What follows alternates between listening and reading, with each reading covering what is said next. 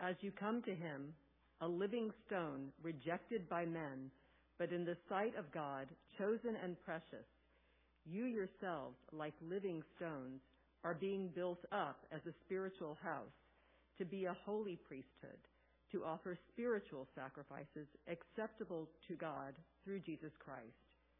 For it stands in Scripture, "Behold, I am laying in Zion a stone, a cornerstone, chosen and precious, and whoever believes in him will not be put to shame."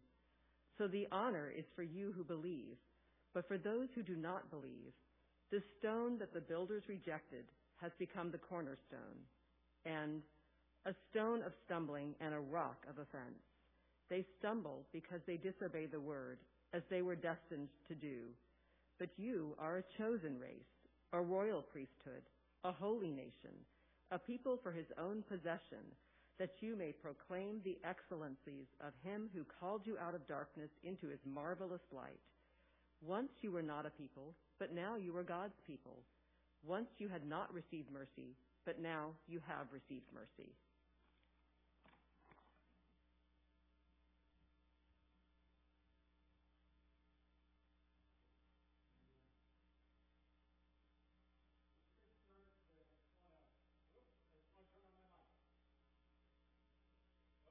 Should be a little bit better. So as we get started today, now that I've turned on my microphone, I just want to note and acknowledge I've actually had some people mention it to me, and I just received a text a minute ago from the Martens family.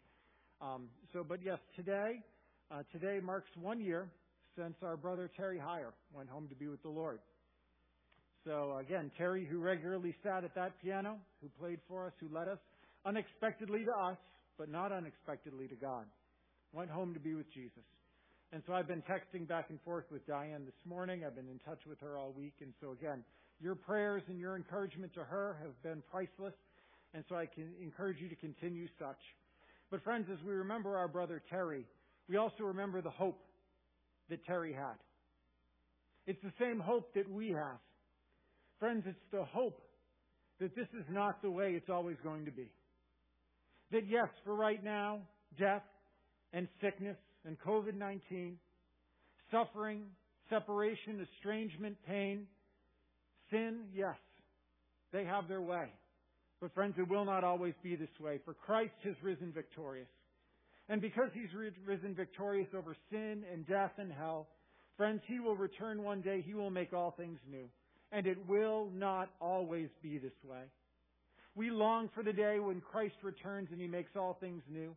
When He returns and He wipes every tear from every eye. When suffering and sickness and pain and COVID-19 and death are no more.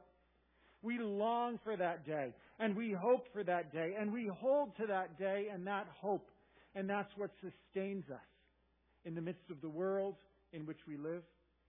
In the midst of uncertainty. In the midst of suffering. In the midst of loss. We hold to the hope of Jesus Christ, risen, and one day returning to make all things new. Our hope, friends, is the resurrection. That was Terry's hope, and that is our hope today.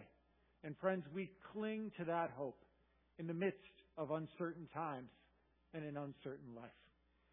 And I feel like that's just a good reminder as we get started. That's the sermon before the sermon. But today, we're speaking from the passage that Ashley just read for us from 1 Peter chapter 2.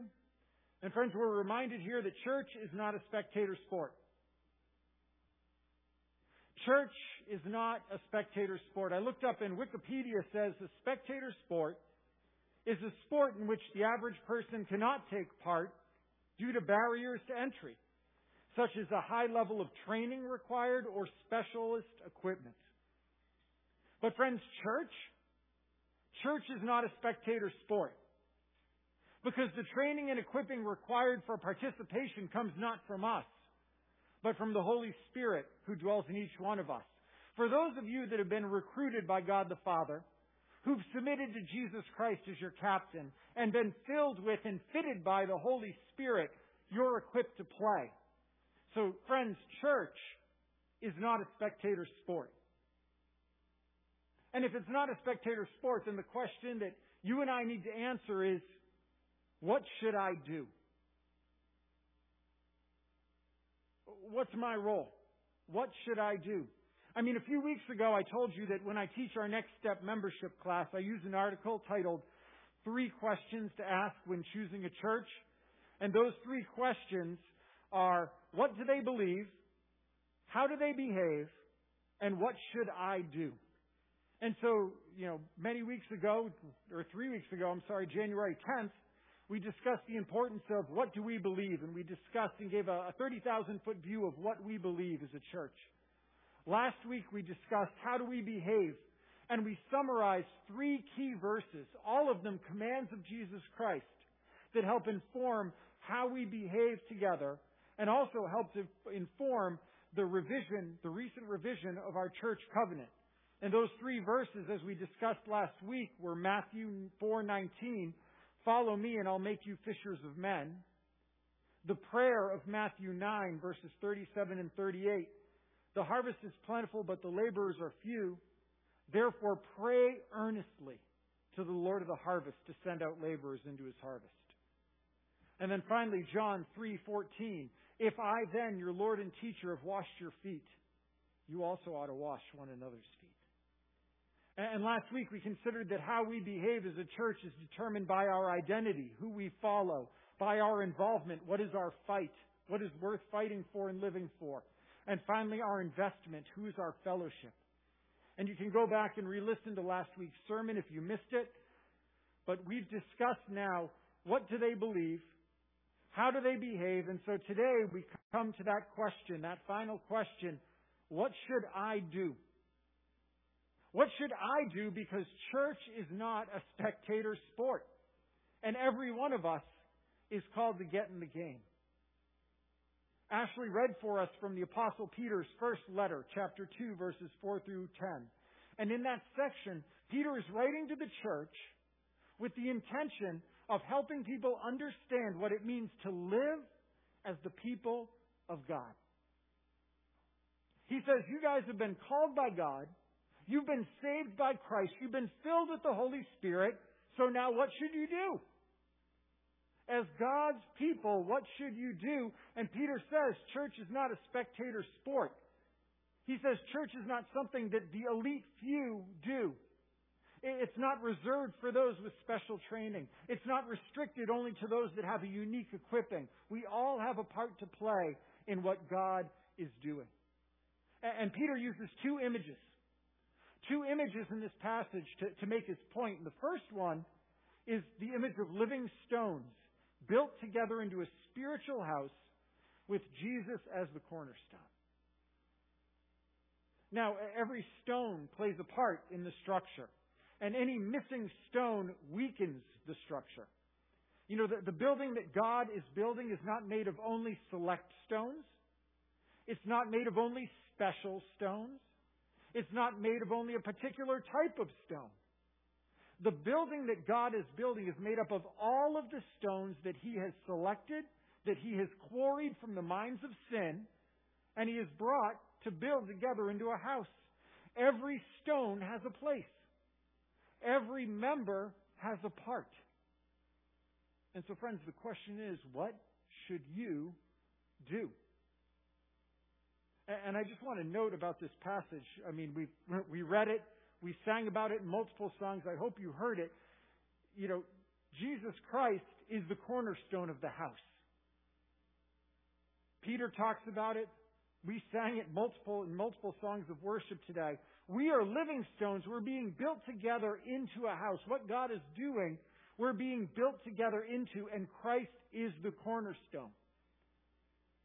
Peter quotes for us from Isaiah 28, Psalm 118, and Isaiah 8 to make clear that this promised and yet rejected stone has become the cornerstone of everything that God is doing.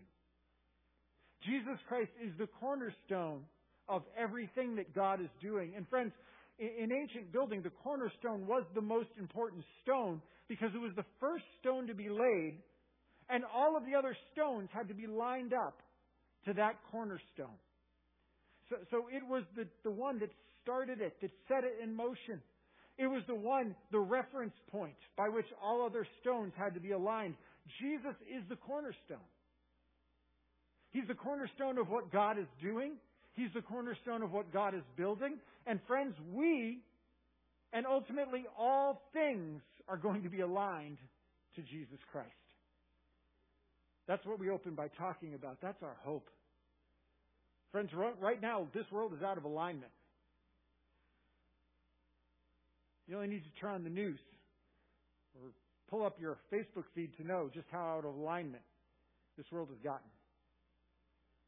But friends, our hope is it won't always be this way. Because of what Jesus Christ has done, the Lord is going to bring all things into alignment with Jesus Christ. And He's starting by building for Himself a people. A holy building of living stones with Christ as the cornerstone. And one day, He'll bring all things into alignment with Christ. Christ is the standard. Christ is the authority. Friends, Jesus doesn't align to us.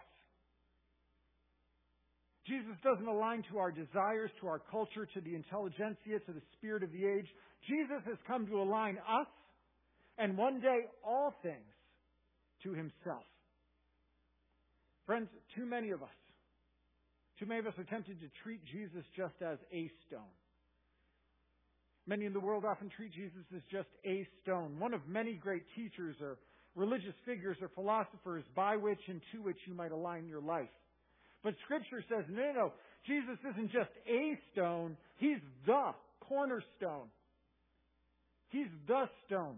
He has come to reorient us and ultimately all things to Himself.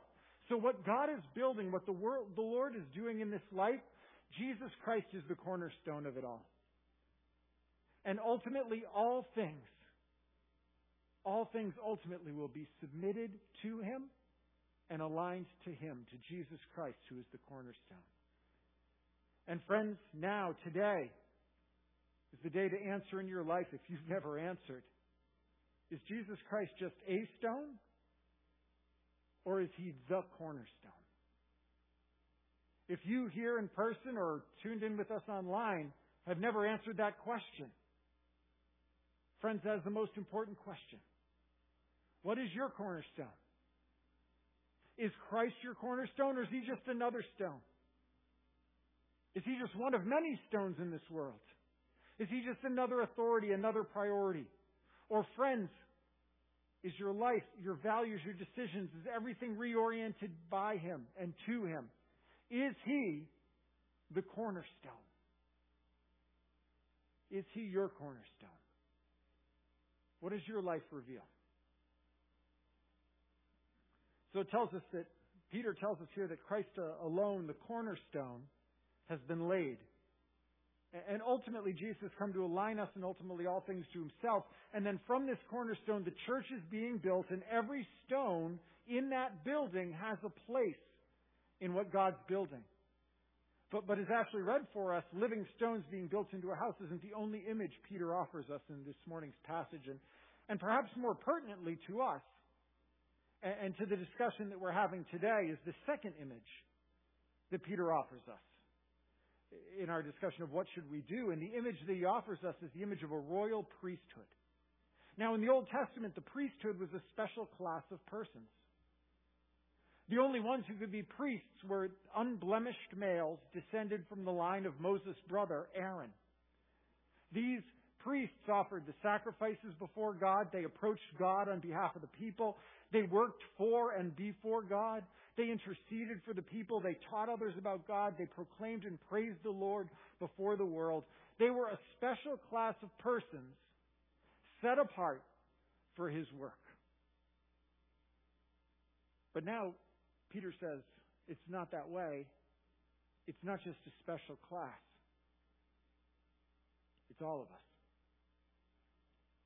This church thing that God is doing, it's not a spectator sport.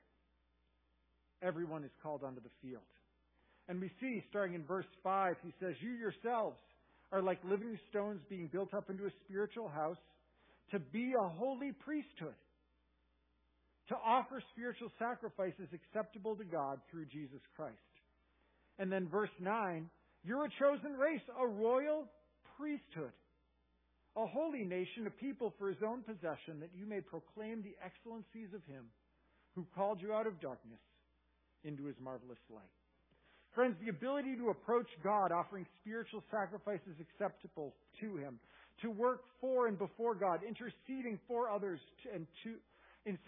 interceding for others to God, teaching about God, representing God to the world, proclaiming the excellencies of him who called you out of the darkness into the marvelous light. This is not just for a special class of people. It's for all of us.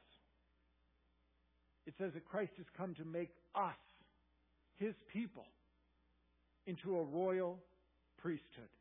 This is not going to be a spectator sport. You are all a priesthood, he says. For me, before me, you all have a part to play. You know, priests in the Old Testament would bring animal sacrifices before the Lord to cover our sins. Well, friends, the gospel, the good news is that that's no longer necessary because Christ has offered himself as the perfect, the final, and the complete sacrifice for our sins upon the cross. And he rose victorious 3 days later from the dead, victorious over sin and death and hell.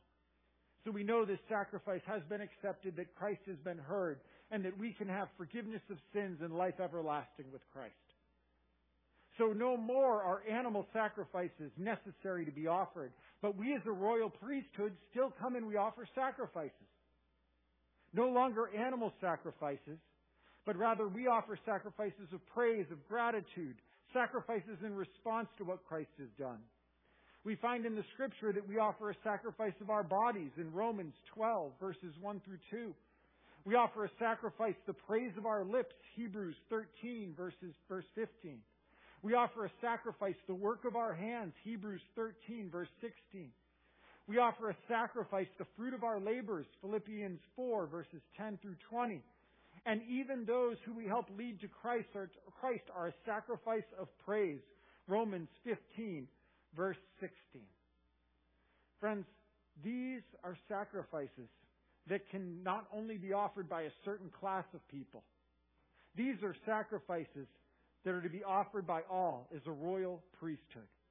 We are called and we are able to offer such sacrifices because church is not a spectator sport.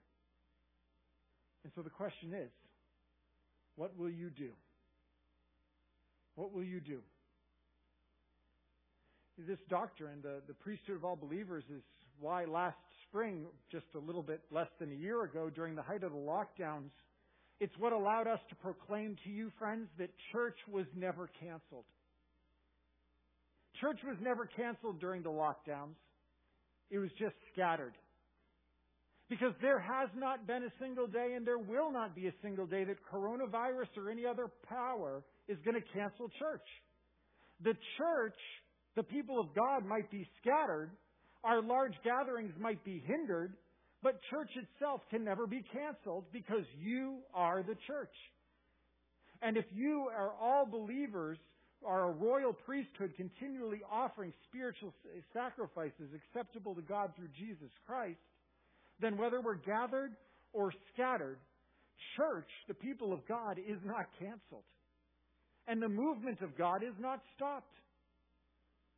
Church, you can access God and serve God directly without a pastor, a worship leader, or any other intermediary. You can worship and serve God without a large worship gathering.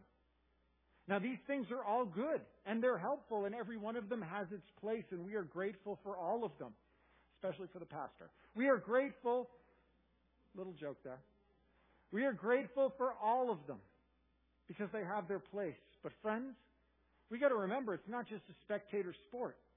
You don't show up on Sunday morning to watch the game, to watch the pastor and those up front play.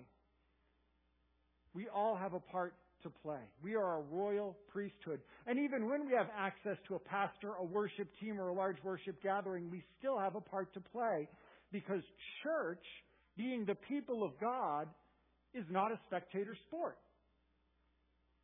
So what will you do? What will you do is the question. And friends, today, now is the time for commitment. And next week we're going to talk about a time of recommitment. You know, as we said back in the fall when we began discussing our church covenant revisions that we voted on in December, those things to which you commit grow, and they will grow you. Friends, the things to which you commit will grow, and they will grow you. You know, give you an example. Do you know what I got for Christmas? You know what my family bought me? For Christmas, my family bought me a green unicycle. Yes, I really did. They bought me a green unicycle. Why? Why did they buy me a green unicycle? Yes, Hannah was instrumental in it. For years, I've talked about saying, you know, I think I'd like to learn how to ride a unicycle. Because I can already juggle. And if I learn how to ride a unicycle and juggle, I can finally run away and join the circus. But the fact is, the unicycle or any other skill is not one that you just hop on and ride. And so you practice and you fall quite a lot. And you get back up and you commit to it. And I still can't do it yet. But once the snow leaves, thanks for laughing, Hannah. I appreciate that. Thanks for your support. Once the snow leaves, I want to keep practicing. And one day, I hope to confidently ride my green unicycle through downtown Camden, because I think that would be quite funny. But friends, the point of that is, that to which you commit grows. If you want to grow a garden, commit to it. If you want to lose those COVID-19 pounds that you gained during quarantine, you know, you've gained the COVID-19, and you want to lose those, commit to it. If you want to write a book, or play an instrument, or learn a skill, or pay off debt, or grow your savings, or improve your marriage, friends, commit to it. Because what you commit to will grow. What you commit to grows. And more than that, the things to which you commit will not only grow, they will grow you. And I've told the story before that in 2017, Abigail started running with the Girls on the Run program. I started running with her.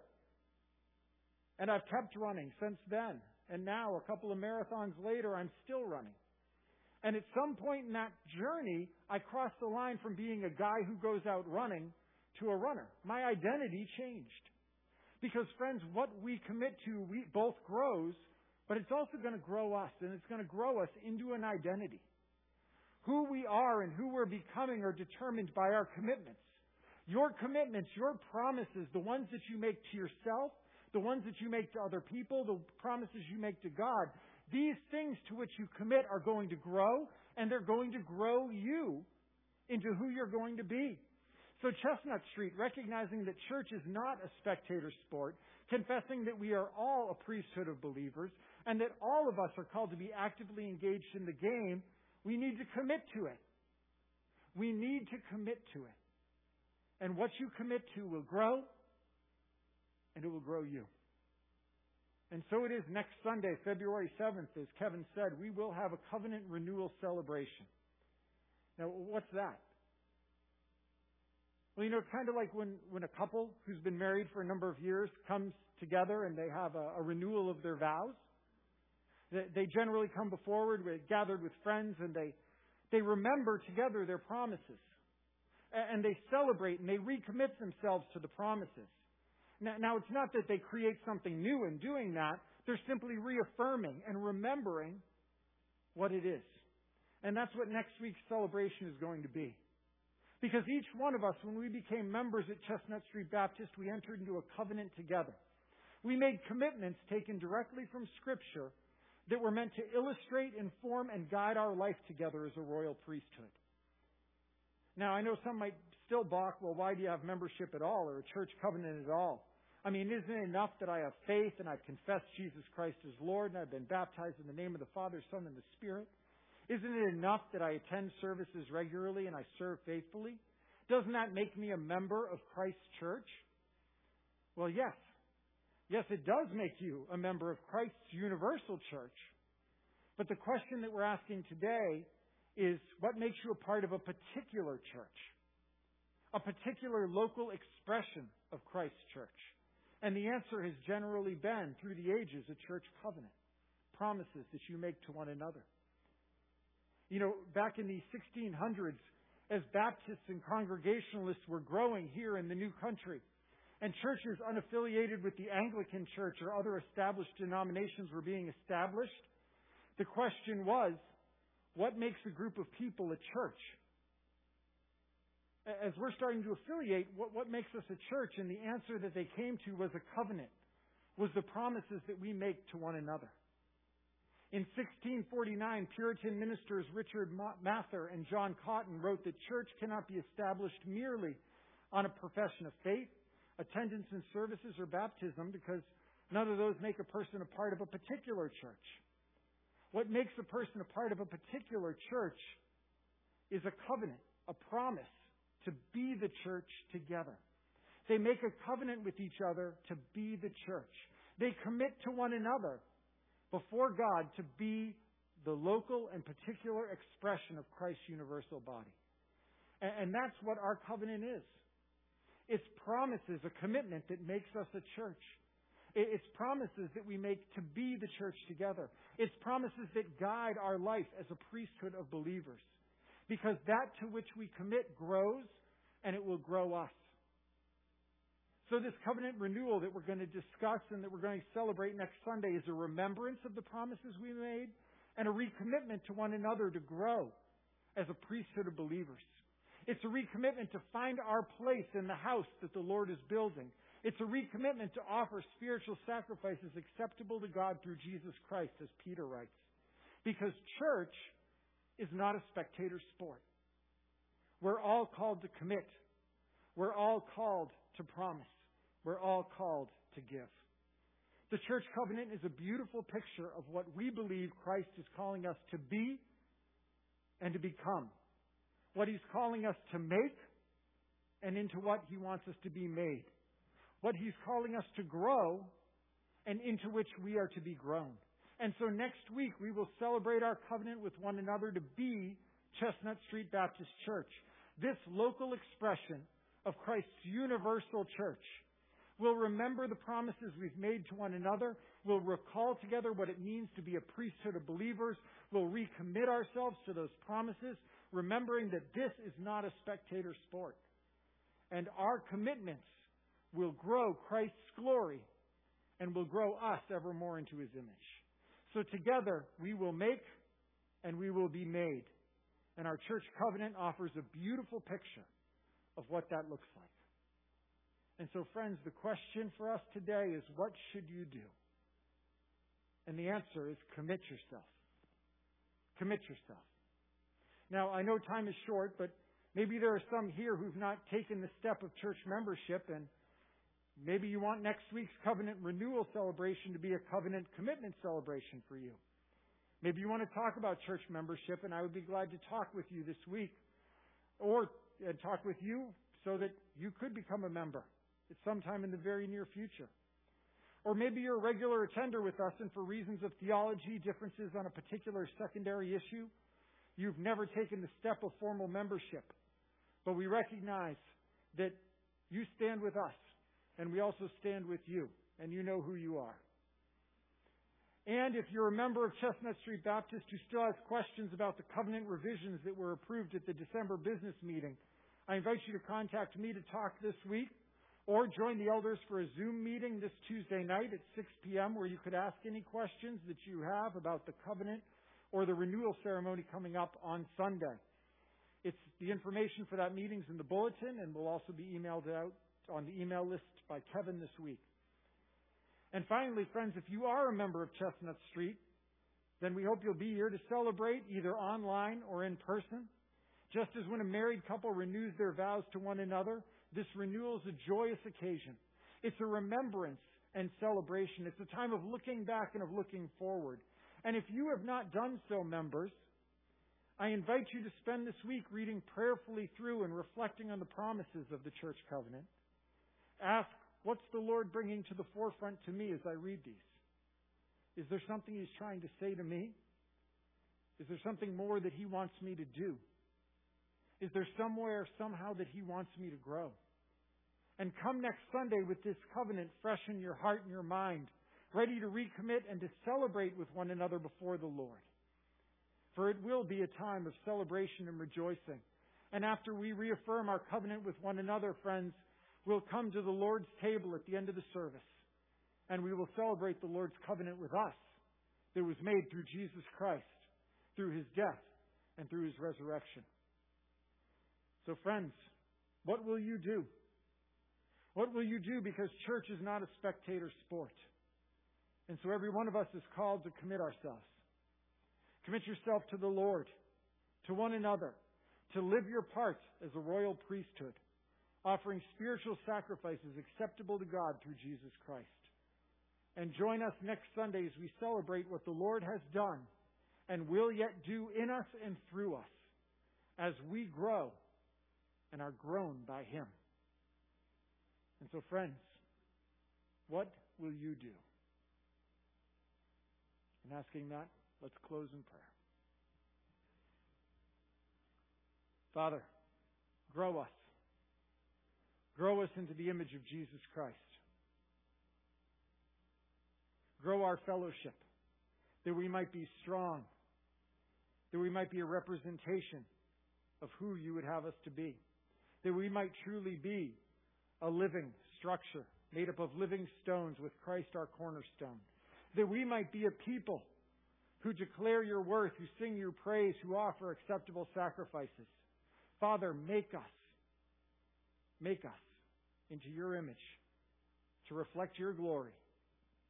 Lord, use us for your name's sake, for we commit ourselves to you and to one another in your name.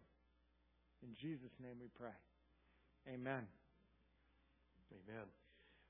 Please stand and sing with us in closing, O for a